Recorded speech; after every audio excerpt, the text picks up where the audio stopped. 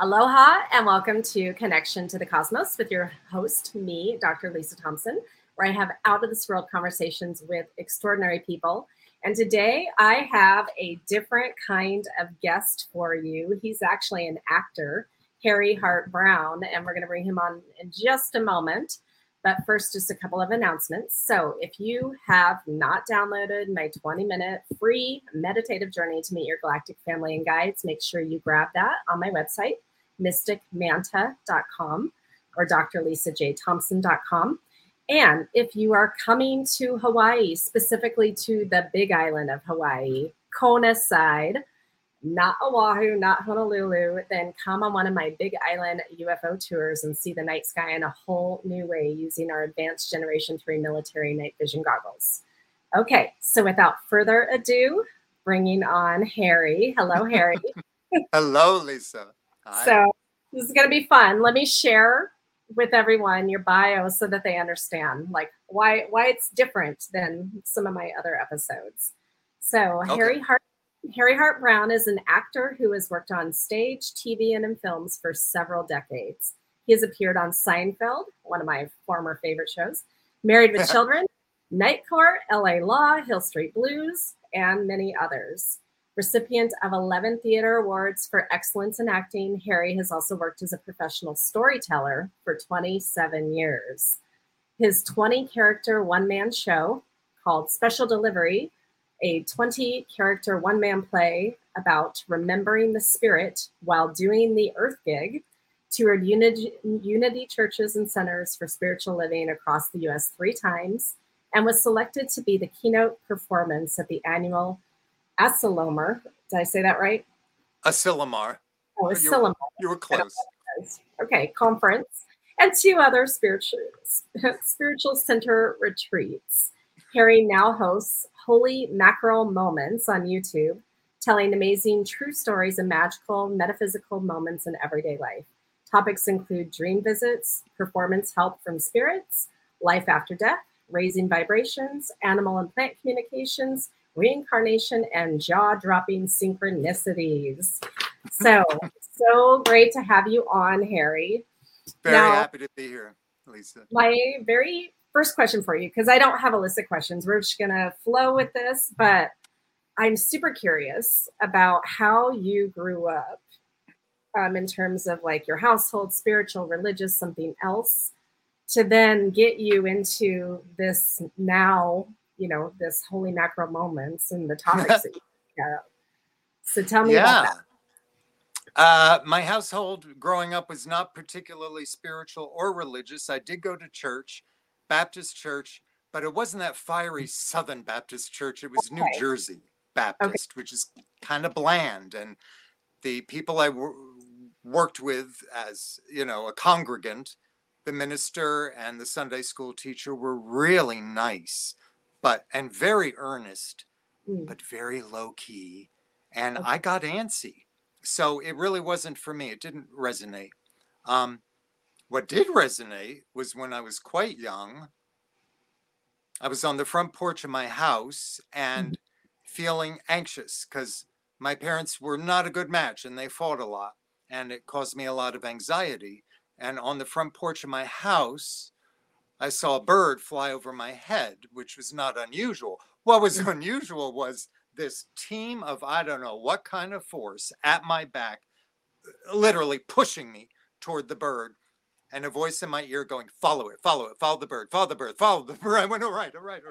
I didn't know what the hell this was. So I followed the bird across the road. It was kind of a rural area, and there was a wooded area across the road where I'd never walked there before, but the bird went there, so I followed it. And just a few feet in, there was this beautiful clearing. I think there was a stump. You could see sunlight, shafts of light coming through the tree branches. It was so peaceful. I went, oh my God, this is heaven. It was like a sanctuary for me where I could go from time to time and find peace. Beautiful. Yeah. And I knew I was guided to go there by what I didn't know, but I was like very grateful. And then, do you want a couple more instances of what opened me up to spirit? Yeah, absolutely. Yeah. two more things come to mind. In my young years, I visited my grandmother once. She was so sweet, very quiet. She'd had a rough life. I turned the corner and she was sitting on a bench in their foyer with a little white jewelry box and a little piece of cotton in it. And she had folded up a $5 bill and put it in the box and covered it. And then she handed it to me. She said, it was going to be a surprise, but I'll give it to you now. I said, okay, thank you. Oh, $5. Thank you. And then I saw with her fountain pen, she had written something on one end of the box, God is love. Mm. Then on the other side, she wrote, love is God. And I knew it. It's like, thank God she said that, because I always felt that. Because, you know, you hear rhetoric of, I am a God-fearing man. You know, I thought, no, Right. It's not about fear. It's about love. And so that was a real affirmation to me that gave me comfort. And then a really cool thing happened when I was in about 8th grade in homeroom class. Two best friends, Bob and Gary, sat in front of me. They're best friends. They came in at the same time. They sat down in front of me practically in unison, turned to each other, whispered, and started giggling. I got curious. I said, what? And they said, you won't believe what just happened. I said, what? And Bob said, I just told Gary my dream last night. And my dream was that I was at a carnival walking down the midway, and there were games of chance and food stands and rides. And I was hungry, so I stopped at a food stand and ordered an egg salad sandwich. And I was handed it on a paper plate, and I put it on the little counter and looked around. And I turned to eat it. A bite had been taken out of it. So I turned around again, looked back. It was gone. The whole sandwich was gone. Gary just told me he had a dream last night too. He was in his basement. Nothing in the basement but a refrigerator. Nothing in the refrigerator but one egg salad sandwich that had one bite taken out of it. And he was hungry, so he ate it in his dream. And Bob said, you ate my sandwich. But when they told me that, I went, how did that happen? How incredible. Yeah. That's not just coincidence. That's a connection. And that really made me curious about stuff. Okay. So then did any of that transition into your early adulthood as an actor? Like, did you get into acting right away? Or did you have other careers before acting? Oh, the bug bit me when I was about 8. Okay. Second class play was The Three Golden Pears. And the teacher said, who wants to play brother number 1? And all these kids raised their hand. And I thought, Harry, if you don't do it, you're not going to do it. So when she said brother number 2, I raised my hand, but so did Billy Johnson. And she didn't audition kids, but she said, okay, Billy and Harry, you go out in the hallway and we'll decide who gets the part. And out in the hallway, Billy said, I hope you get it. I said, thank you. I know I should have said, I hope you get it, but I didn't hope he got it. I wanted it. Right. Anyway, maybe they took a vote or discussed it. Anyway, she opened the door and said, come on in, Harry, you got the part. And then at the first rehearsal, when I was walking down the aisle toward the stage, my heart was beating. It was like familiar. And a psychic has since told me I've been an actor in other lives. And as I walked down the aisle, I thought, this isn't an assembly where I'm going to sit in one of those chairs in the audience. I'm going to keep walking. I'm going to go up that little wooden flight of 3 or 4 stairs to the stage, and I'm going to act. I was so happy. That was the beginning of my acting. Okay. Well, and so then the shows that you were on, because I'm familiar, I'm old enough, I'm 50, so I know all those shows. I know. You look 20 years younger. Thank you.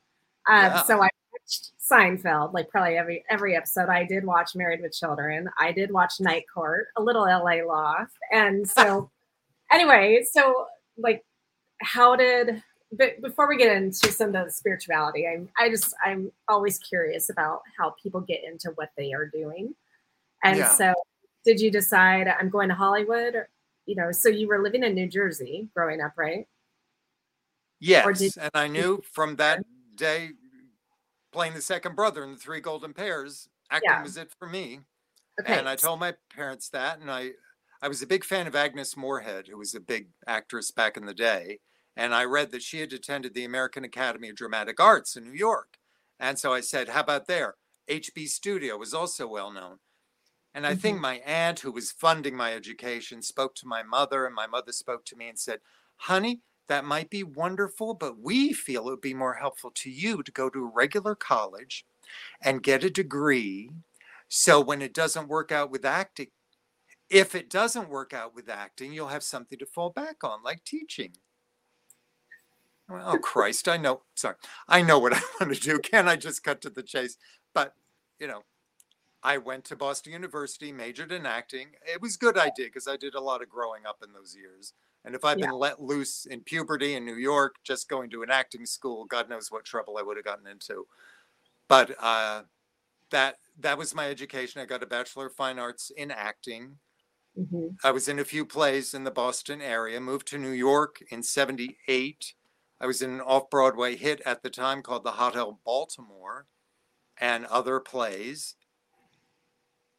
And then a friend of mine said, you talk really well and you write really well. You should write your own performance piece so you're not dependent on outside forces to give you a chance to act. I went, oh. And I said, well, I'm not a writer. She said, look, you push the energy out of your mouth, just push it out of your pen instead. Creativity is creativity. And I went, can I do this? She said, take it in bite-sized pieces. Don't build the mountain so tall in front of you. If you get inspired, you get an idea that it tickles you or it makes you feel good or it feels important, jot it down. That's all you have to do.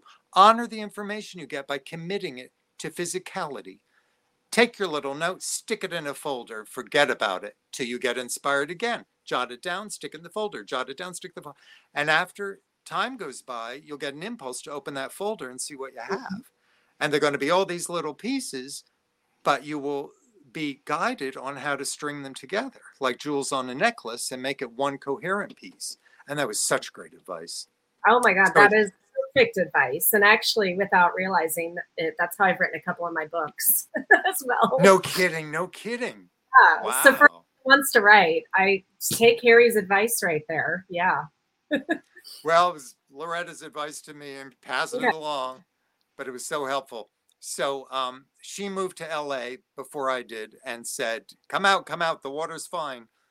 So that's what, after 4 years in New York, I moved to LA, did my one-man show at a small theater, found an agent, started auditioning. That's how I got the TV shows. And should I keep going? Yeah. Because okay. I'll tell you how they melded for me. Yeah. I'm thinking, just don't want to skip anything really good. Okay. In 83, I got cancer, testicular cancer. I had surgery. Later, in 1996, symptoms were showing themselves again. And I went, oh no. And I didn't want to prevail on anyone to fund a surgery. I didn't have the money. And I've been reading books about, children envisioning Pac-Mans eating their cancer cells. I said, I'll heal it from within. I'll do that. And I really focused on it. Long story short, in a few years, I did need to get the surgery. So I didn't heal myself from within. But in that intervening time, what a journey it was. I was referred to a shamanic healer in Topanga, California. It was all new to me. But she said, what I do is I go into a deep trance like Delta, which is like a waking dream. And I visit what we call non-ordinary reality. And I am made aware of any lost soul parts that want to come home and be reintegrated in your physical body. And I meet any animal helpers or spirit helpers that might help you. I said, okay. So she journeyed and came back and said, the first thing that was shown to me was a child flying, and there were these flames. I call him Fire Jumper. And he jumped over the flames and jumped over the flames with great glee. And when she said that, I almost fainted because it immediately triggered a dream I had when I was about 4. And in the dream, I was flying over rooftops, and there were these shoots of flames coming out of the chimneys. Yeah. And as a great game, I would fly close to them, really close, and then go over the flames, over the flames. So much fun. Fire jumping. So when she said that, I thought, this is the real deal. Right. And then, yeah. And then she Well, said, and it shows dreams are real, right? Dreams are real life. Mm-hmm. Yes, yes. She said, this kid I saw, the fire jumper, he's a part of you. He's a soul part. You haven't been paying much attention to him. He is fearless. He's adventurous. He's playful. He's creative. He would love to play in a physical body again if you let him in. And that really hit me hard because I realized I lived on a lot of fear, being run, making my decisions by what I might call my inner bully, who was coming from fear himself. You ever did that? Well, that might happen. Watch out. And then Pip, who I nicknamed this inner child, I went, okay, I'll work with him. And so when I got home from that journey with Amanda, I said to Pip internally, so you're going to go in the driver's seat. Butchie the bully will go over there in the back seat. He's very good at organizing and getting things done, but he's not very happy. What makes you happy, Pip? And he said, I want to go live in the pretty place where that shaman lady was. And I said, well, that's Topanga. And it's very pretty, lots of trees, but it's very expensive. I don't think I can afford to live there. And he said, well, you asked me what I wanted to do, so I told you. So I started looking for rentals in Topanga, and sure enough, there's a little notice. Small 1-bedroom in a house, rent $425, cable and utilities included. I could afford that. I moved in.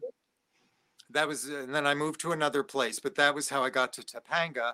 And shortly after that, a friend said, let's go visit the local schools and tell them you're a storyteller. See how you do. Long story short, that was I'd audition, I'd tell stories to kids. The teacher said they loved you. Are you available? So I started working for after school enrichment program as a professional storyteller. But meantime, I was still playing with Pip.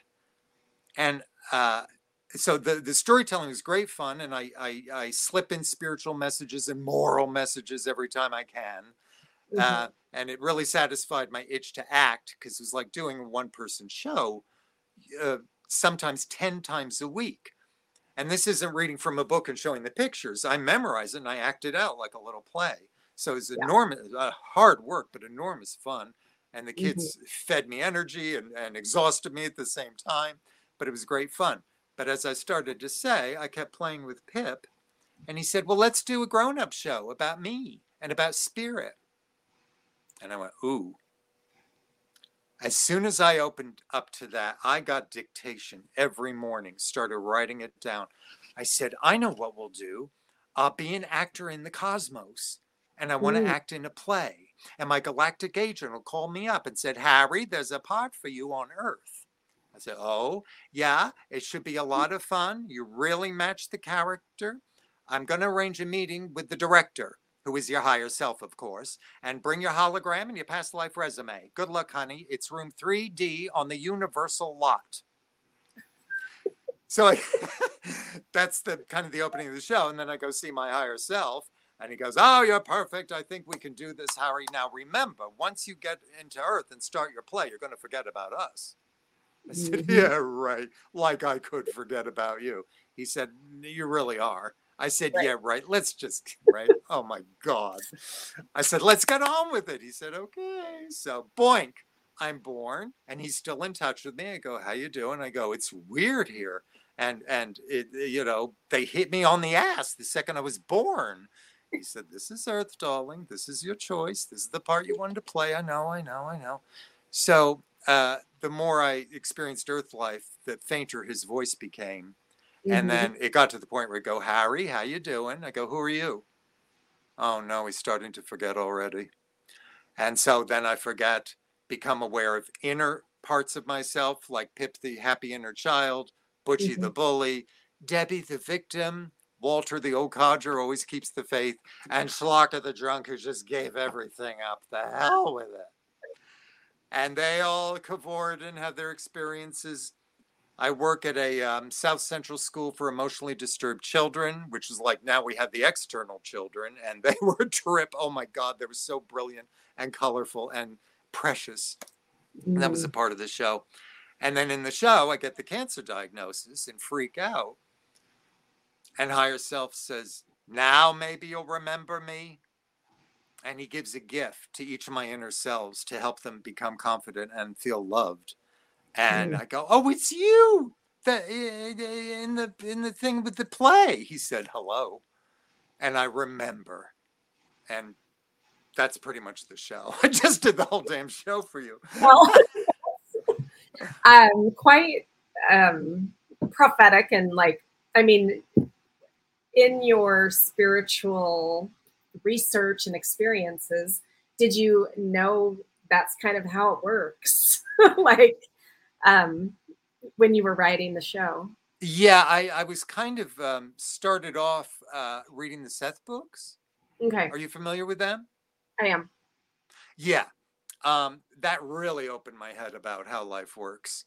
And oh yeah, someone mentioned the Palladians. I read the Palladian Agenda and Awakening to Zero Point by Greg Braden, and all kinds of different stuff that kind of helped inform me that there's a lot before this life and a lot after. And as a friend of mine says, life is like the blink of an eye. I don't see it that way. It seems like never ending. But in the large scheme of things, it can be very short. And as you have mentioned, the idea of all time being simultaneous. Yes. Oh my God. That's massive. Yeah. It is massive. And most people still they're like, but there's time, there's linear time. I'm like, yeah, that's just only in this earth reality, pretty much. So, yeah.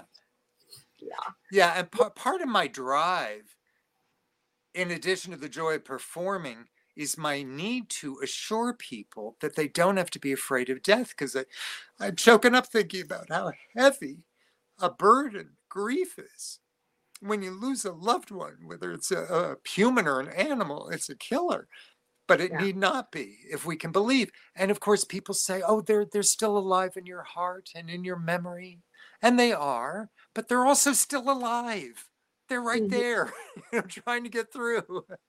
And part of what I want to do is assure people of that tangible reality, that it's a very clever optical illusion that we're all separate and that death is the end. It's very well done, but it's not the real reality. And I want to assure people of that. I just want to say one more thing. Greg Braden, in one of his books, some person was saying, why is our spiritual amnesia on earth so severe? I mean, we didn't forget a little, we forgot a lot. And look at all the problems in the world. And the answer he got from guidance was, no one forewarned you. No one told you, because nobody knew. You're the first ones to do this. Thank you. You're the pioneers in this realm of really drastic spiritual amnesia. And considering how drastic it is, you guys are doing really well. Yeah. So, well, very interesting. Yeah, because I know now that I chose to come into my mother so that I would have the experiences in my childhood so that I would remember really fast. Like when some doors shut, other doors open? Yeah, actually more like that. I wasn't born into any like religious dogmatic house.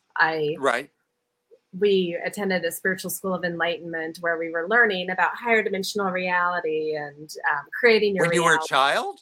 Yes. You lucky? Wow. I know.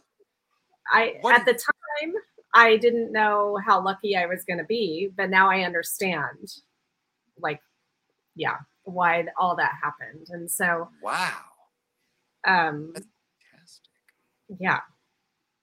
So it's just interesting that we sign up to play this Earth life, this Earth game, however many times we come to Earth and other places. And so I'm curious, being that you do have interest in like past lives, or I'll call them parallel lives, and in all of this, have you personally been able to experience some of your other lives besides Pip, the flying over the fire kind of life?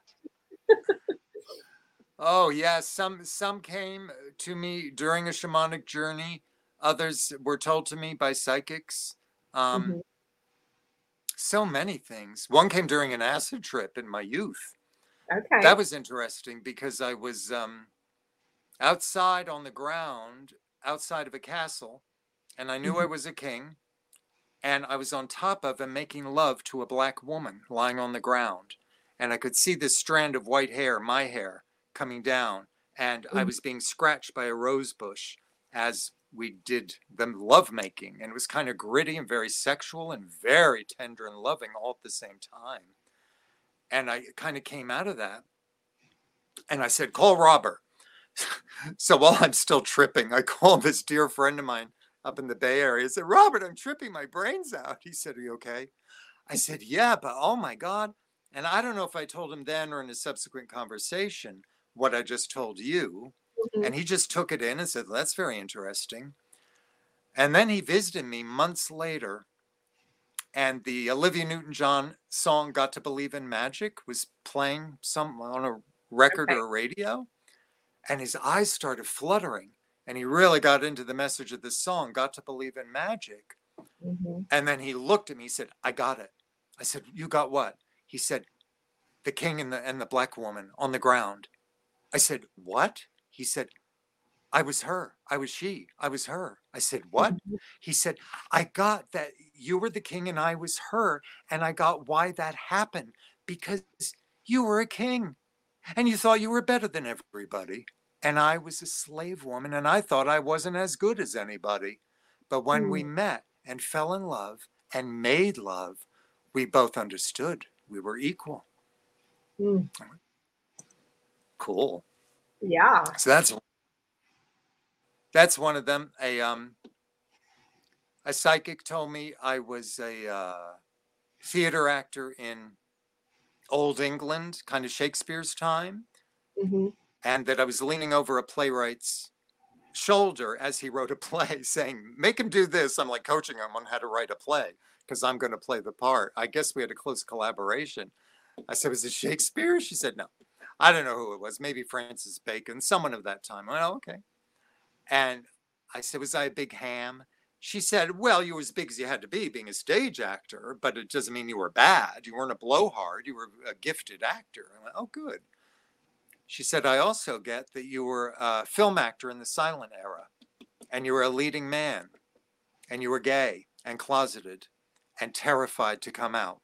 And I can see you in your marble foyer in Los Feliz having a party. Darling, come in, being very effervescent and flamboyant and gracious. But then later that night, when everyone goes home, you're just sitting on the side of your bed, so sad, because even your closest friends, you don't feel you can trust to tell your secret to, that you're gay. And then in later years, when talkies came in, you did sound films as a supporting character actor. I went, wow. Okay. Did that resonate with you? Like, yeah, when you're being told this by the psychic, did you get yeses for yourself that, yeah, she's spot on? It was exciting to me, and it makes sense with who I am now, because I was very militant as a kid being gay. I said, it's okay. People need to know it's okay. And it's not something we choose to do to annoy other people. It's just our DNA. It's how we're made. And there's nothing wrong with it. Jesus or, God didn't say it's bad. They created us, the creators. And the Bible garbage is written by people with biases or fears. So I felt very compelled to assure people that gay is okay. And to combine that with my acting too. That was what my first one-man show was about, actually. Okay. Well, so how did you transition then into doing this Holy Mackerel Moments and and sharing information about these kind of spiritual ideologies. I've always been a compulsive storyteller. In day camp, I used to gather the kids in the teepee by the river after lunch and say, guess what happened on the Twilight Zone Friday? The mannequins came to life, and I'd act out the whole thing for them. So in my later years in LA, I had that same compulsion to tell spiritual stories. And so once I learned how to set up my phone and record, I made a series of things just called Amazing True Stories. And they were okay. And I think I posted them on YouTube. And then I got in touch with an old friend who I hadn't spoken to in many years. She said, what are you doing? I told her about the Amazing True Stories. She said, why didn't you make a thing out of it? I said, what do you mean? She said, make it a thing. Get a logo. Get a catchphrase. Sell merch. Merchandise, not merchandise, commercialize it, get it out there in a snappy way. But I thought that could be fun. I thought, what shall I call it? Holy Mackerel Moments. Because you go, holy mackerel, and these amazing things happen. And this is in my first video where I explain how it came to be. And I would see Wally on a Leave It to Beaver rerun on MeTV. And he would go, holy mackerel. I go, that's a sign. I should call my video series Holy Mackerel Moments. And then I was talking to a friend on the phone a little after that. And she said, so I said, holy moly. I went, oh, holy moly. That's even better. Because holy moly moments. But holy mackerel's really good too. And I couldn't make up my mind. About a week later, I'm watching a Beaver rerun, and Eddie Hask, Tony, who played Wally, are looking at this man, and the man goes, boys, look. And they look up at this wooden panel wall upon which is nailed a plaque of a stuffed mackerel fish. It's mackerel. That was the deciding moment. It was your sign. You got the signs, and that's how you. Sign. All right. Yeah. Well, so you sent me a link to a very interesting one, which was about this young boy who was basically remembering his life as the screenwriter of Gone with the Wind, right? So how'd you come across that story, first of all, and decide that you wanted to share it? Can I ask roughly how we're doing on time? We're about half an hour in. So good. I just wanted to get something in there. Yeah, we have another 20 minutes. Another 20 minutes or so that we can chat. Okay, fabulous. Your question again? So the boy, yeah. Right. So I watch TV, as you can probably tell, having mentioned Leave It to Beaver, and one of my guilty pleasures years ago were these Lifetime movies about stalkers and dark stuff, but they were simple, and I could follow the plot, and they were sensational. Some of the actors are really good, and some of the writing was really good. So I said, "It's okay, Harry, you can watch this stuff." But that introduced me to the Lifetime channel, and I'm looking at my own screen guide one day, and it said "The Ghost Inside My Child." It's the title of a series. I thought, what? So I watched an episode and realized it's not about ghosts as much as toddlers with past life memories. I went, oh, this is interesting. So I just wanted to post the episode so people could see for themselves. And I got into copyright problems. Like, that's not yours. You can't post it. I can retell it, though. And I can give it credit for my source, it being my source. So that's what I did in the most recent video. And do you want me to do a quick recap about the boy? Yeah, go ahead. And then maybe people can watch it. Because the way that you're splicing in different reels from movies and other things, it's extremely creative. It makes you want to keep watching. You're not just telling a boring story. The story itself is interesting, but you're telling it in a really compelling way. So I appreciate it. I appreciate you. Thank you for saying that. And it's funny how things happen for reasons. I hadn't been in the acting world for 20 plus years just making a living doing the storytelling. And then one time a co-teacher saw me for the first time. She said, "Are you an actor?" I said, "Yeah." She said, "Are you out there doing it? Are you auditioning?" I said, "Not right now." She said, "You need to. You're really good." And that was all the hope I needed. See how we help each other? That stranger gave me the chutzpah to call an old friend who I knew was an agent. And I said, "Can we meet for lunch?" She said, "Sure." She said, "I am stressed out. I've been agenting so long, I'm going to phase out of it." I said, "Oh, okay. Well, if you ever do, revisit it, would you consider working with me as a client?" She said, "Oh, working with you as a client. That would be fun. We could do that right now." I said, "Oh, okay." So she started getting me out on auditions. And because it was COVID and you audition via self-tape, that's how I learned to edit videos. Because she said, you need to lop off the beginning, lop off the end, do your slate, which is, "Hi, I'm Harry Hart-Browne. I'm 5'10". I live in Los Angeles, and so that was the bare bones of me learning how to edit. And once I got a taste of it, it was really fun. So when I started doing the Holy Mackerel Moments, I went, wait, I could put stuff in here. I could put in still pictures and music and video clips. And being a boomer, I'm going to be 71 shortly. So I just love the 50s, 60s, and 70s. It's just my era. Well, plus I lived that past life in the 20s and 30s. And I've always been drawn to pre-code, early talkie movies, very strongly drawn to them, which might be a connection with that life. But that's the era of that and 50s, 60s that I put in those video clips. And I've been told, short attention span world right now, keep it moving, bells and whistles, don't let people get bored. So that's part of why I stuck them in. And then some people said, "There are too many clips. I just wanted you to tell a story." So I'm judiciously trying to balance the storytelling and the connection with the audience with the clips. And I'm glad you responded well to them because they're really fun. Okay, back to the boy you asked about. Shelley Winters, who goes stream of consciousness like that. She was a great actress years ago.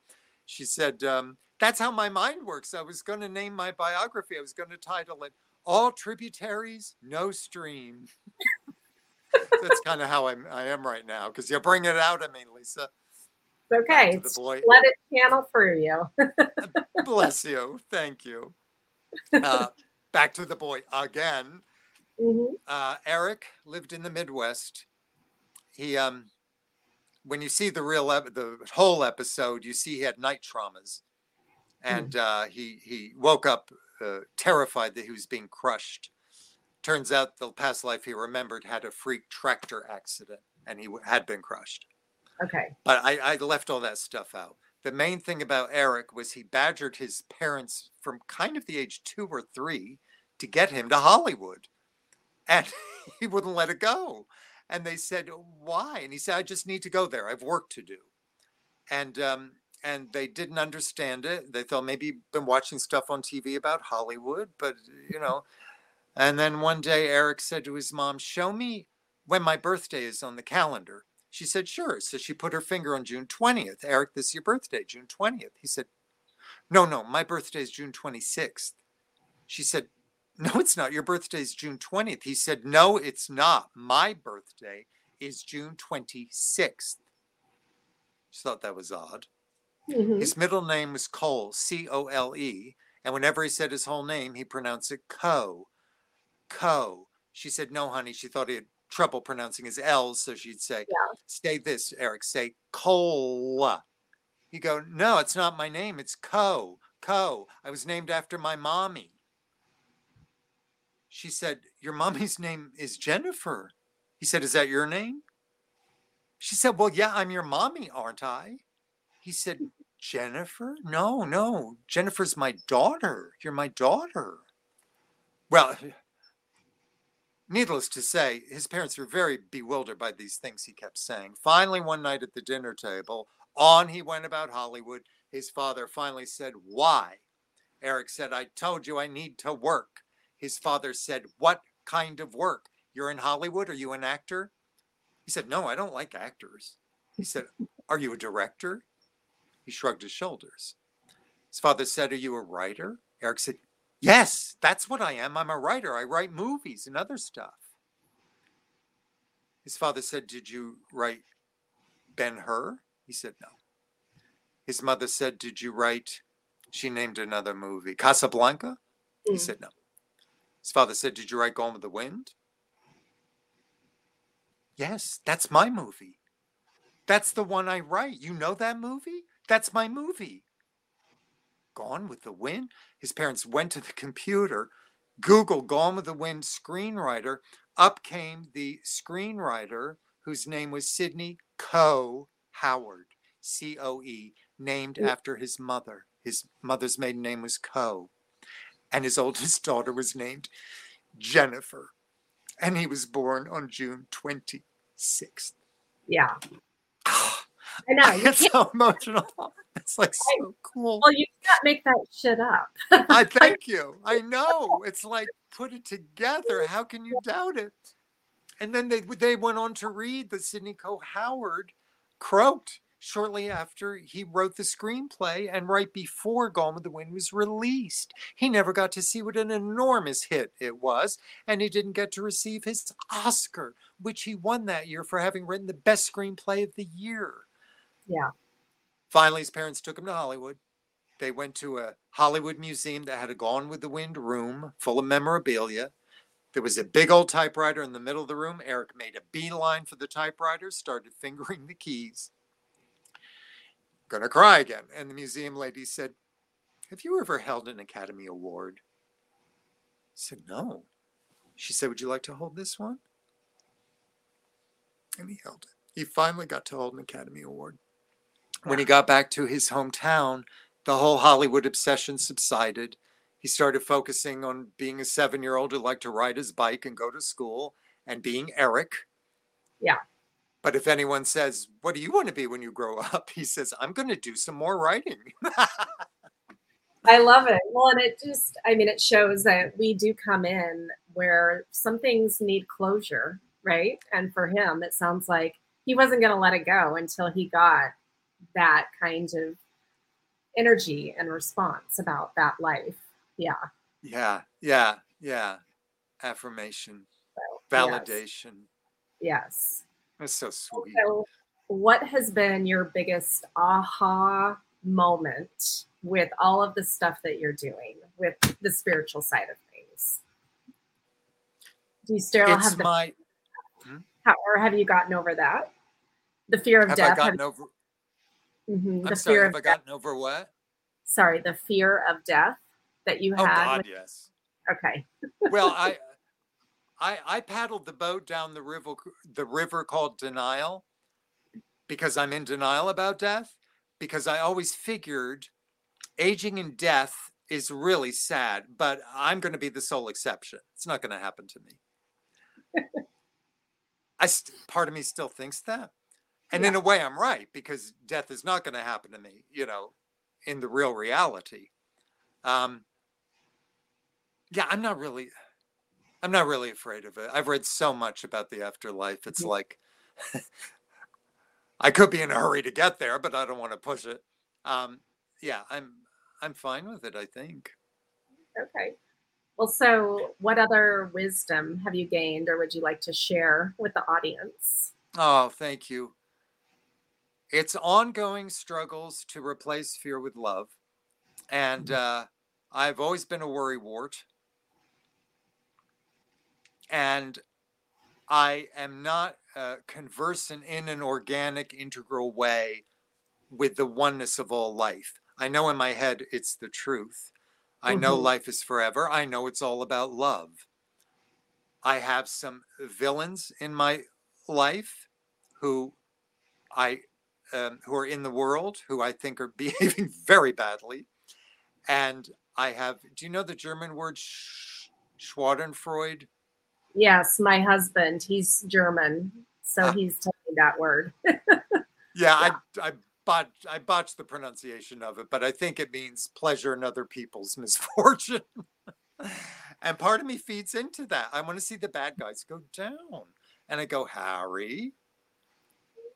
So my aha moments lately have been to really focus on the oneness of life, on the love that we're all made of. And if there's someone who is causing damage, I have to remind myself they are damaged. Yeah. And maybe that needs some compassion, not your anger or resentment. Granted, some people behave so badly, they need a timeout where they can, not be able to do continued harm. But that's maybe called tough love. And maybe they need to be isolated so that they can have their own healing. So for me, a lot of it is focusing on the love in everyone, beaming it out to those who need it. And, there was another piece to this too, about, damn, flew away. Okay. There's time for it to come back if it wants to. So thank you. I, because you mentioned to me that, okay, yes. Thank you. Hold that thought. Oh, how are we doing? We got 15 more minutes? Yeah, okay. Bring it. Now, Lisa, you know all this stuff. You're like boing, boing, but you're way up there. I mean, and your guests with, what was it, dragon light language? I mean, mermaids. I'm going, whoa. And then that one guest like channeled the dragon light language. And she went, yeah. I went, geez, this is a real language. Oh my God. It was just mind blowing. So the whole concept of ascension has always been interesting to me, and other beings, and as we said, simultaneous nature of time. But the article I read that really made me go, oh, now it's starting to make sense. It was about the scientific facts that the electromagnetic grids that are holding three-dimensional life in 3 dimensions, those grids are weakening. At the same time, the pulse beat of the earth is quickening. So when you get a combination of the weakening of the grids and the increase of the pulse, it goes up. You get ascension. Ascension is a scientific term also, where they put stuff in some contraption that spins. And when it spins, the densest matter rises first.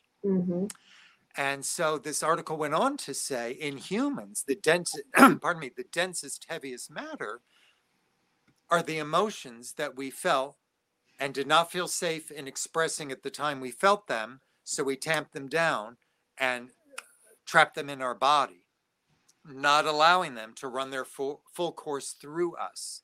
Right. Those stuck negative emotions are they're now being loosened by this spiritual light and this ascension energy. The emotions are getting loosened and coming up and out for healing and being released. And when that happens, it creates a void where the stuck emotions used to be. Now there's space, and that gets filled up with a highly refined spiritual energy. And the more that happens, the more we are in tune with our intuition and higher self and guides and past lives and just knowingness about the larger workings of life itself. So when I look at the world now and I see all the tumult, I go, this is the boil being lanced. It is. This is the toxic stuff coming up and out. It's not stuck anymore. It's getting loosened up and released. So when I'm able to, get some distance from it, it's of course very upsetting, but I say, Harry, it's what it is, and it's part of the healing process. It is, and totally agree. Do you agree? I do, totally. And the guidance that my beings, my extraterrestrials have shared is that, we get to choose which reality we want to be a part of. And ultimately, that is how we are looking at the world, how we're perceiving it. So if we're coming from this higher perspective of love and understanding we're all connected and not judging anymore, and then that's the world that we get to live in, and that is how we are ascending. But you're so right on about the emotional trauma that's been stuck, and there's so many more healers coming on board to help people process those emotions so that their bodies are not heavy and ill, because physical illness gets created from these stuck emotions. Thank God for that. Right. I saw a psychic on YouTube that said people are saying how bad things are. She said there are energies that are a little Civil War-like, a little Armageddon-like, a little fascist-like, but we're not in a civil war, we're not in full-blown fascism, and we're not in Armageddon quite. That's a sign that it's slowly getting better. I mean, we could dovetail into any one of those, depending on what reality you're focusing on. But she said at this moment on Earth, there are so many light workers doing their work that from her read of the energies, the greater likelihood is that we will make this shift and ascend in great numbers to a happier place. Yes. Yes. Well, in our just last few minutes here, I'm wondering, because you said that you did my meditative journey that I mentioned at the beginning, and so I'm just curious, were you able to meet a galactic guide or family member? I have no. How much time? 5-10 minutes? We got 5 minutes. Sure. Yeah. I could talk to you forever. Okay, well, we can have you back on. Okay. All right. Yeah. I'm not eager. All right. Very complicated spacecraft. Tons of lights, little nooks and crannies. I went, wow. Okay. The door opened. And I immediately felt comfort because when I was young, I had a dream that I was on a spaceship and I was on the floor and sitting in front of me were two parental figures, except they were Sleeping Beauty and Prince Charming from the Walt Disney movie. Okay. But they were so nice. And I felt like they were alternate parents in a way to me. It was such a deep feeling of love. So now during the meditation of yours that I did yesterday, it was a similar feeling. And when the door of the spacecraft opened, this beautiful woman emerged, very humanoid, kind of like Sleeping Beauty, but different clothes. Long hair, slender body, a tunic with a belt, like a leather belt or cloth. It was brown and it had a jewel in it. Behind her was a young man with long hair and a white shirt and a vest and buckskin breeches and boots, kind of like an informal Prince Charming. And next to him was a brown bear. Interesting. And in the meditation, you asked for, do they have any messages for you? And it was, I took notes. Oh, we love you. Be at peace. Get ready for some fun. The gift they gave me was a sparkling emerald, and it symbolized the heart energy of me, whose middle name is Heart, beaming out that green love heart energy to the world as part of my work here now. Yep. You asked about Ray number or something number? Yeah, what dimension? Dimension. Yeah. Immediately I got 12. I don't know what it means, but that's the number that came to me. Okay. Oh, and you asked their names. Honey, okay. The woman was Masha. The man was Porto. And the bear is Bon. I didn't think I'd get anything because there were helicopters flying overhead. We had a fire not too far away. Rah, rah, rah, rah, rah. I thought this is a very light meditation. I'm not going to get anything. But you're so good at what you did. Boing, boing. That stuff came to me. And I will be using it in the future. My new friends that I'm aware of. Yes. Well, and sounds by the description could have been Pleiadian. Really? Yeah. Yeah, because they're very Nordic looking. Kind of like Sleeping Beauty with how she's blonde. Yeah. Yes. So it could be them. So you can always tap in and ask, are you Pleiadian or something like that? Because there are a lot of different humanoid races out there. So, but that's what when you're describing, that's what came to me. So, okay. Thank you. Yeah, well, I was drawn to read the Pleiadian Agenda years ago, and I found it really interesting. Do you think everyone has empathy deep down beneath all the layers for some of them? Do you think everyone, every being has that somewhere in themselves? I do. Good. Because we are all part of Source. We are all connected to each other. some of us just happen to be playing more of that dark role for others. Yes. Yes. But my first ex-husband, he was extremely abusive, and but I could see the good in him. It's kind of like Darth Vader. Like I could see the light and everyone else around me, like, and so I stayed with him longer than I probably should have, but it had its own purpose. But yeah, I do. So any real quick last words that you want to share with the audience, and your YouTube channel, how they find you, and then we have to wrap up. Man. Okay. Thank you for asking. Yes, I think the simplest thing to do is, if anyone wants to see my work, YouTube search Holy Mackerel Moments.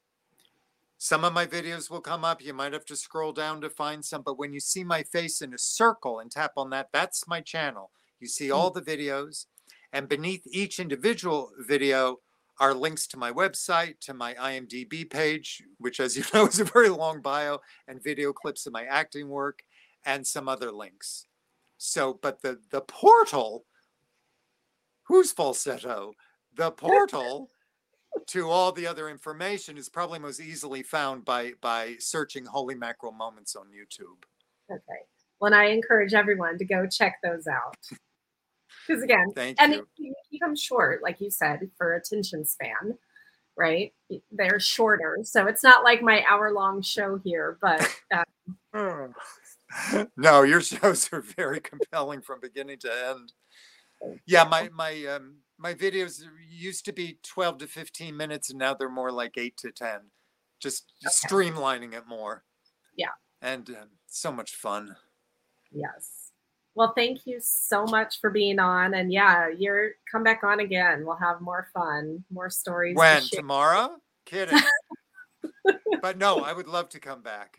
It will be fun. I so appreciate you taking a chance on me, because you didn't know me, but you did, and I'm very happy because of it. Yes. Well, I am that too. I get to meet you and get to know you a little. Yeah. You're doing great work. Thank you for doing it. Thank you. And thank you for being a light and love out in the world, because we need as many of those as we can get. Yeah. No kidding. Yeah. And I'm going to buy you a book. The new one is called Connection to the Cosmos. That one that's the one that came out last year. And then I have a new one coming out this year as well. Called? So it's going to, I'm finalizing the title right now. Okay. But the most recent one that's out now is Connection to the Cosmos. Yes. Cool. Correct.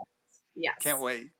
Okay. Well, thank you for being here. And to our audience, thank you so much for listening, for watching. And I will see you next time on Connection to the Cosmos. Aloha. Aloha.